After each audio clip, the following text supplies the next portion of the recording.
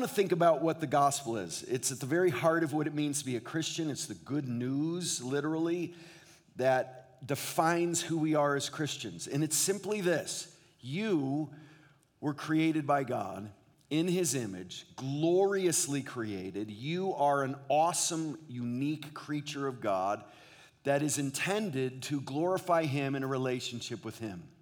But tragically, none of us do that. When we start off, the Bible says, in rebellion against God. We have a broken relationship with him. But thankfully, in his mercy, he doesn't leave us there. He judges sin like a holy God should.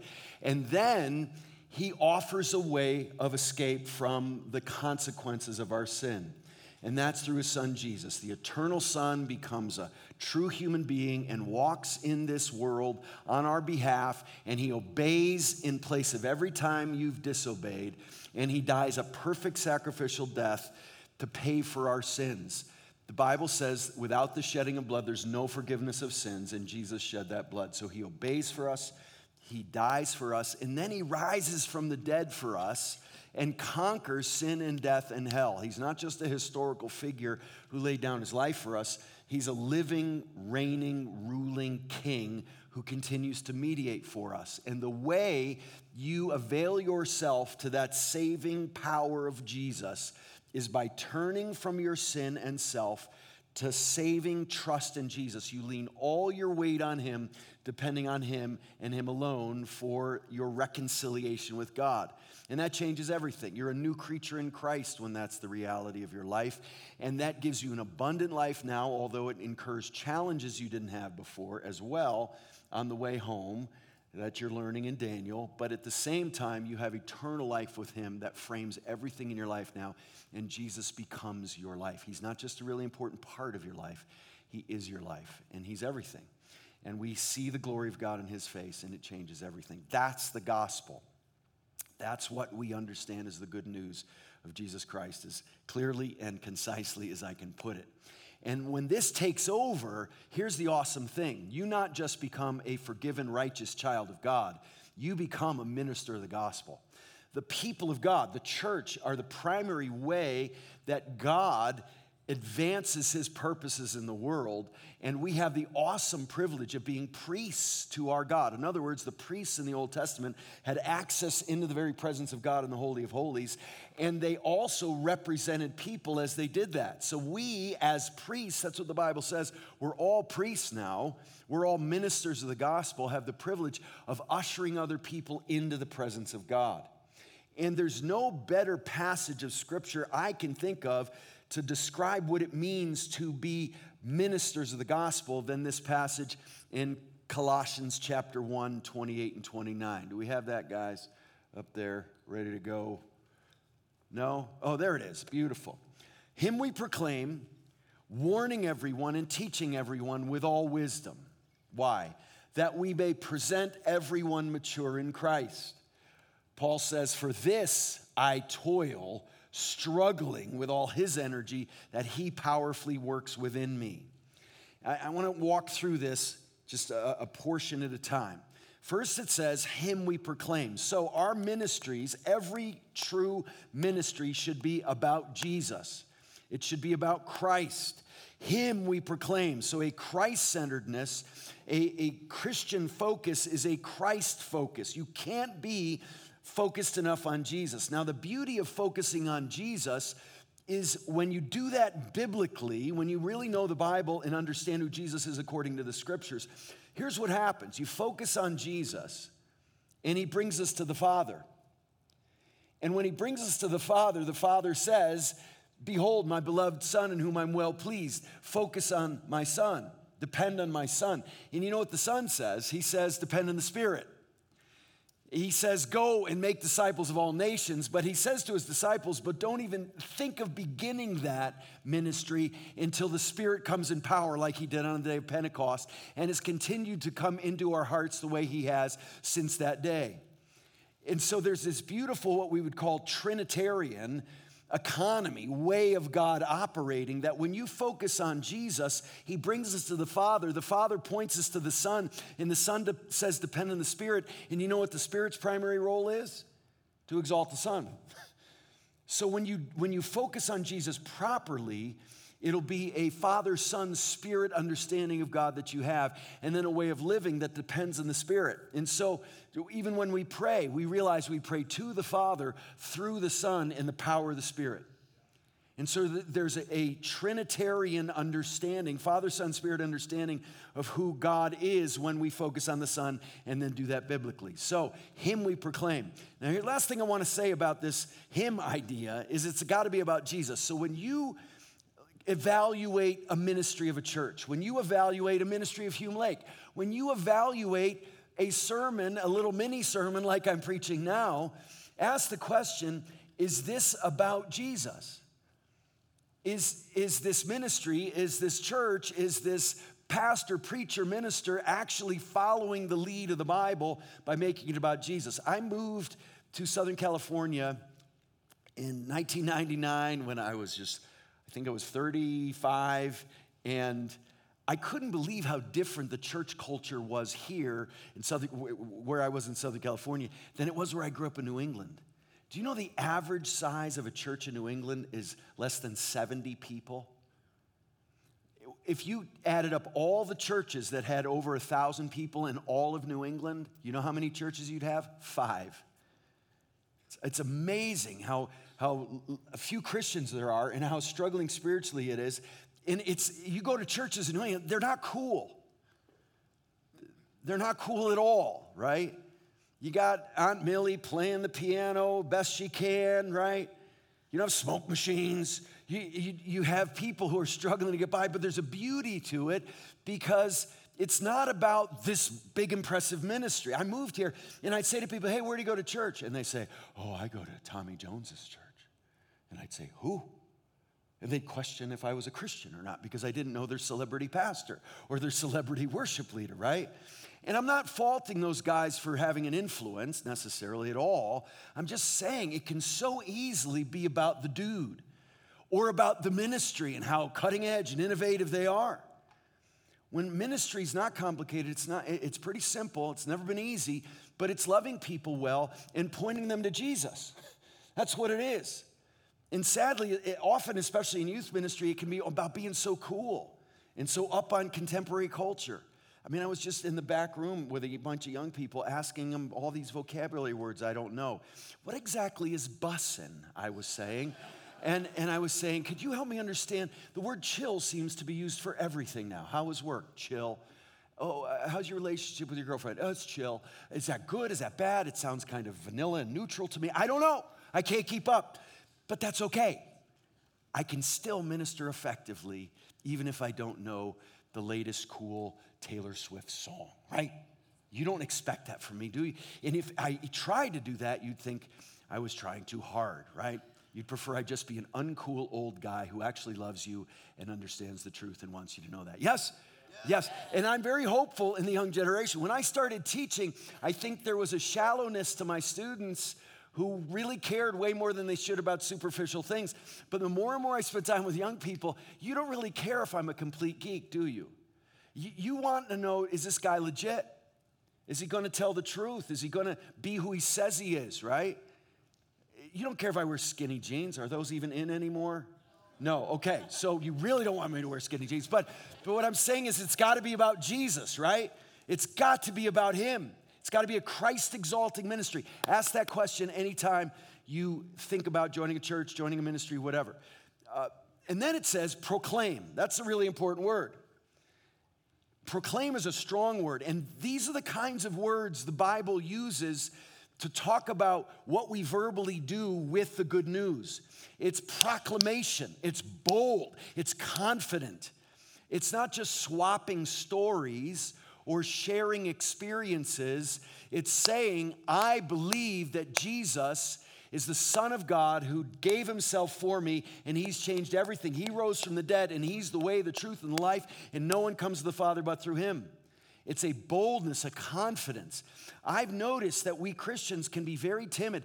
The media and the culture tends to view Christians very often as a bunch of overzealous evangelists and Bible thumpers, when the fact is most of us are really timid, huh? Most of us are not overdoing preaching the gospel? Are we? You got any Christian friends who every time they see somebody says, hey, let me tell you about Jesus, and you need to say, hey, come on, chill out. You don't always need to go to, do you have friends like that? Is that really the problem? No. The problem is we're timid like mice. And at the same time, non-Christians are really bold, I've noticed. They're bold about their political agendas. They're bold about certain social issues. I mean, really bold. I have family members who are bold about how they believe in horoscopes and karma and all sorts of things. I have one family member, we were driving in my van, and the digital clock said 11:11, and she said, 11:11, the universe has your back. Really? What's the universe? And do I want it to have my back? And why in the world would 11:11 have anything to do with the universe having my back? But she's bold about it, right? You need to know that when the clock says 11:11, the universe is saying, I got your back. She doesn't say, well, they're Christians. I'm going to hedge my bets and sort of filter what I say so they appreciate it, right? She's bold about it. And we should be at least equally bold about Jesus as people are. So him we proclaim. Could we leave that passage up there, guys? Colossians, there we go. Him we proclaim, warning everyone. Notice that. Warning language is judgment day language. Warning language means there's coming a day when everyone will stand before God. The Bible says it is appointed a man once to die and then to face the judgment. Eastern religions have very much influenced our culture these days don't have that idea of a linear view of time, arriving at a point where we have to answer to God for our lives. The Bible's very clear it does. That's why this idea of karma is a brilliant lie Satan came up with, that it never ends. If you do pretty well in this life, you come out a better life form in the next, in reincarnation. If you do badly, you come out a worse life form, and it just never ends. It's cyclical in that way. The Bible's view is very linear, and we need to help people be ready for the day of judgment. I know we don't want to be affiliated with those hellfire and brimstone nasty people who carry signs at the end of the Rose Bowl talking about how much God hates people, but we've got to realize that there is a judgment day. Jesus talked about hell more than anybody in the Bible. He talked about judgment day more than anybody else in the Bible. We need to follow his lead in that. So him we proclaim, warning everyone and teaching everyone. So our ministries, both as receivers and ministers, needs to be filled with solid content from the scriptures. We need to do the hard work to get there. It doesn't just happen. It's not just an oozy spiritual thing. It's a profoundly important intellectual thing that we think about. Doesn't mean you know fancy Latin words or the famous theologians or anything, but it means you know the Bible. You're men and women of the word. Warning everyone and teaching everyone with all wisdom. Here's where the real discernment is required. We don't just blah. As I think of teaching you and pray about teaching you, I want to do it in a way where I'm connecting and you're getting it. And so there's wisdom required to do that. So we want to do it with all wisdom. Why? That we may present everyone mature in Christ. That's the goal of our lives and ministries. That we walk faithfully with God, and then we are used by God to bring people who don't know Jesus to saving knowledge of Christ, and then continue to minister to those who do know Christ so that they grow in greater and greater maturity. That's the goal. That's Judgment Day imagery as well. Presentation language, that we may present everyone mature in Christ. That's a vital thing we're doing here. We're thinking about on the day of judgment, we stand forgiven and righteous in God's sight as his children, but then our works as believers will be evaluated by God. And we will see some things are just, what the Bible says, wood, hay, and stubble. They don't add up to any lasting value. They weren't storing up treasures in heaven. They were just flesh-empowered for self instead of God glorifying in a spirit-empowered way. And so we have to realize that our works will add up to things of lasting value or not. And the ideal is to have people on Judgment Day who know Jesus because of our influence and know him better because of our influence. Now, I want you to notice the everyones. They're there in Greek. That's why the translators added in English. It seems a bit repetitive. Warning everyone, teaching everyone, presenting everyone mature in Christ. That means there's a comprehensiveness to our ministry. It's not just when we have a role and a title someone's given us and looks to us for. It means that just in passing sometimes we can be an amazing blessing to people. We can just smile and be grateful and say, God bless you. We can point people to Jesus with our lives in passing interactions as well as long-term relationships. There's a comprehensiveness to it. And then don't miss what he says next. For this I toil, struggling. So, ministry's hard work. Just expect it to be hard. Satan prowls around like a roaring lion, seeking whom he'll destroy. Sin is alive and well still, even in believers, a battle we fight every day. And so there is a difficulty to it. In a fallen world, we just need to acknowledge toil and struggle. But look where Paul ends up. Where does he end up? Resting in the Spirit's work, right? Struggling with all his energy that he powerfully works within me. So we need to say, Lord, I want to be Spirit-empowered, Spirit-filled, Spirit-anointed, Spirit-enabled to have an impact. I don't want to operate just out of my talents and gifts in a flesh-oriented way. I want to be a Spirit-empowered man or woman to walk with you and lead other people to maturity in you. That's a great way of thinking about ministry. All right, let's talk. Let's first talk about what I've been talking about so far. And then we'll see if you have any questions about the Daniel series you're going through. And then we'll talk about anything you want. Any questions about what I've been putting out there as Christian ministry, knowing, living, and preaching the gospel? Anything at all? Yes, sir. Tell me your name. I'm Richie. Richie. So I'm wondering, what do you do when a non-Christian takes your teaching about, just because they're confident about what they're teaching doesn't mean it's true? Yes. What do you do when a non-Christian says that to someone who's preaching the gospel? Excellent. I love it, Richie. What do you do, Richie says, when they take your confidence in preaching the gospel, right, and then say the second half again? And uses that against you and says, just because you're confident. That's right, and uses that against you and says, well, just because you're confident doesn't mean it's true, right? Which is absolutely true. And so our confidence shouldn't be in our confidence, right? Our confidence should be in the object of our faith, not our faith. Because you're right, people are incredibly bold about all sorts of immoral things, right? I have friends and acquaintances. I used to work construction. I played football for 16 years. I've hung out with some pretty rough characters. And they were bold about how great pornography is, right? And they made fun of me for not looking at it, right? So if they can be that evangelistic about something immoral like pornography, I want to be equally bold about that, but we're not going to compare our boldness and get the validity of what we're saying from that.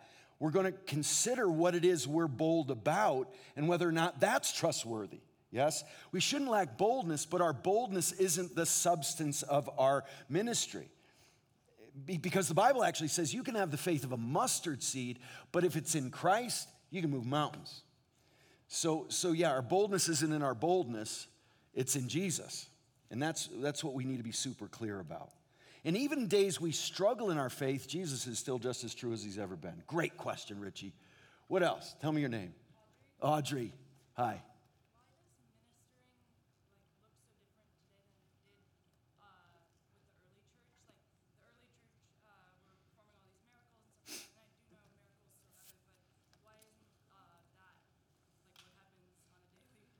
Yeah.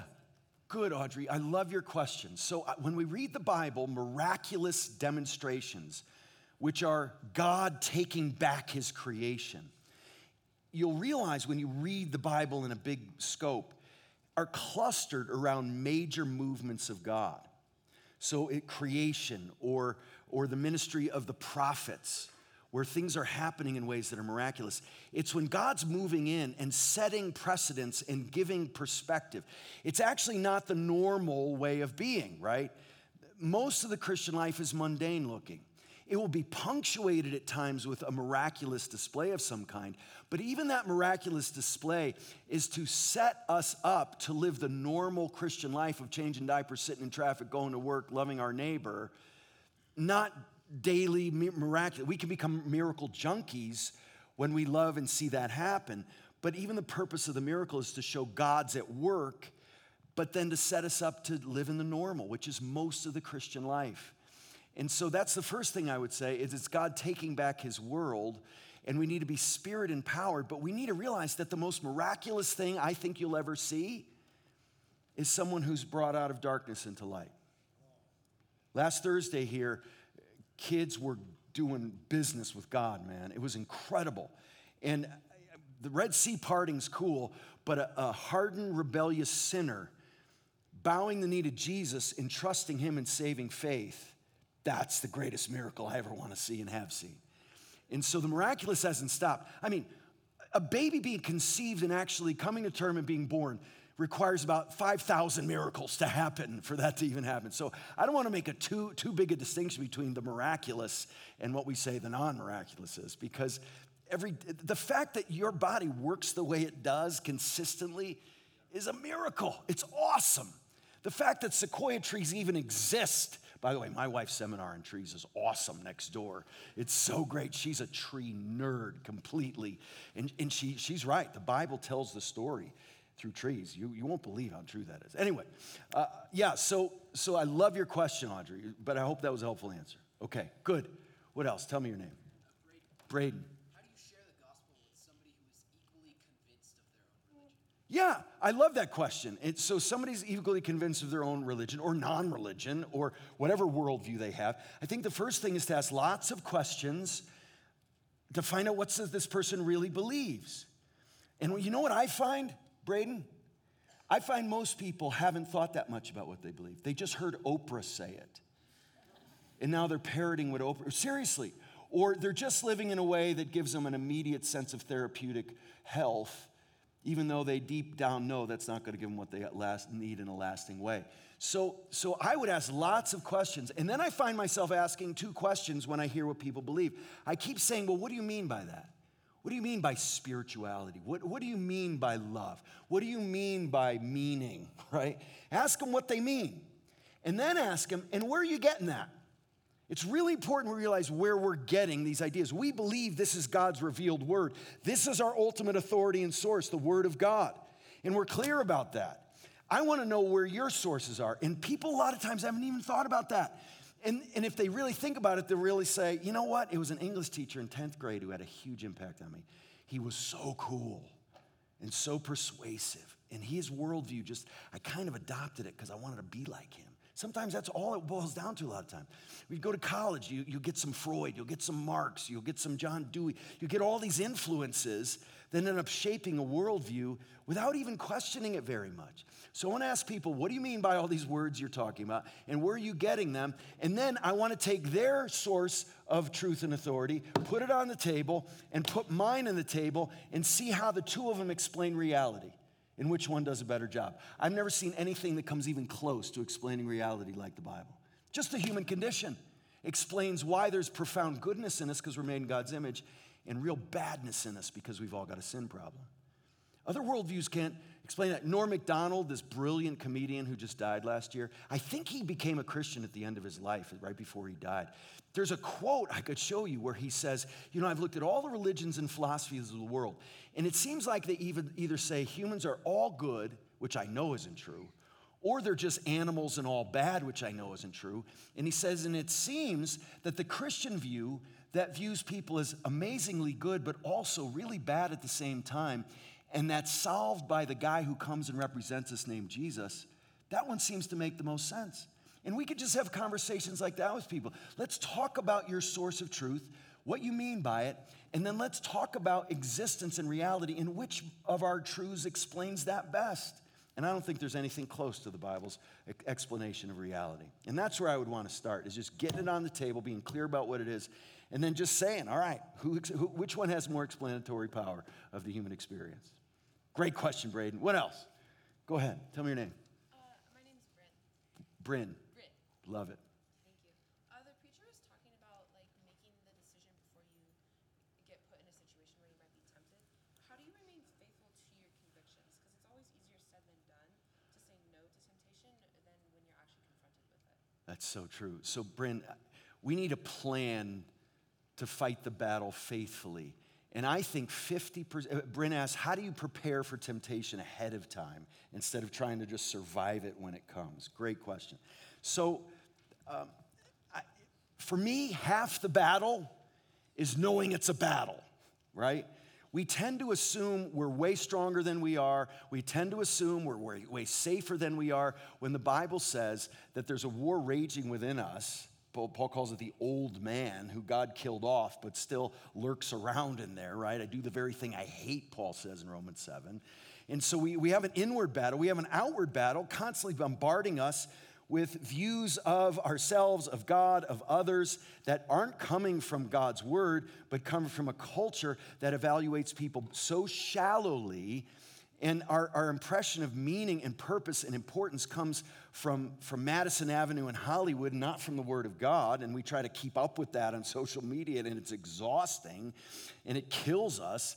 And so we've got to be biblically discerning men and women who are biblically saturated enough to be able to spot a lie when it comes through our social media feed, see it as a lie, and purposely reject it and replace it with God's understanding of my worth, my value, that other person's worth and value, God's glory. All these things need to permeate our thinking so that we have the discernment to even see a lie when it's there and send it back to hell where it belongs. And so living that kind of life, going into a battle, waking up in the morning and saying, Satan prowls around like a roaring lion, seeking whom he'll destroy. I've got sin lurking in my heart that's going to want to take over for me. I go to war with pride every day I wake up. It's one of my big problems, along with lots of other things. And so I go to war. I'll wake up and say, all right, Lord, please help me with my pride today. Help me with my critical spirit today. Help me with my impatience today, Lord. Help me anytime there's some message coming that's counter to your perspective to see it for what it is and reject it. Help me to do that faithfully and go to war with it. And the Spirit will provide for you, Bryn, in astounding ways, like I bet you've already seen him do in your life. Just asking questions like that shows God's at work in good ways in your life. And he is kind, and he's present, and he's powerful, and he will enable you to overcome sin. I've been sinning for 59 years, dear ones. And sin has never kept its promise once in my life. It's lied to me every time. And then it mocks me for listening to it. God's never lied to me. He's always powerful. He's always present. He's always good.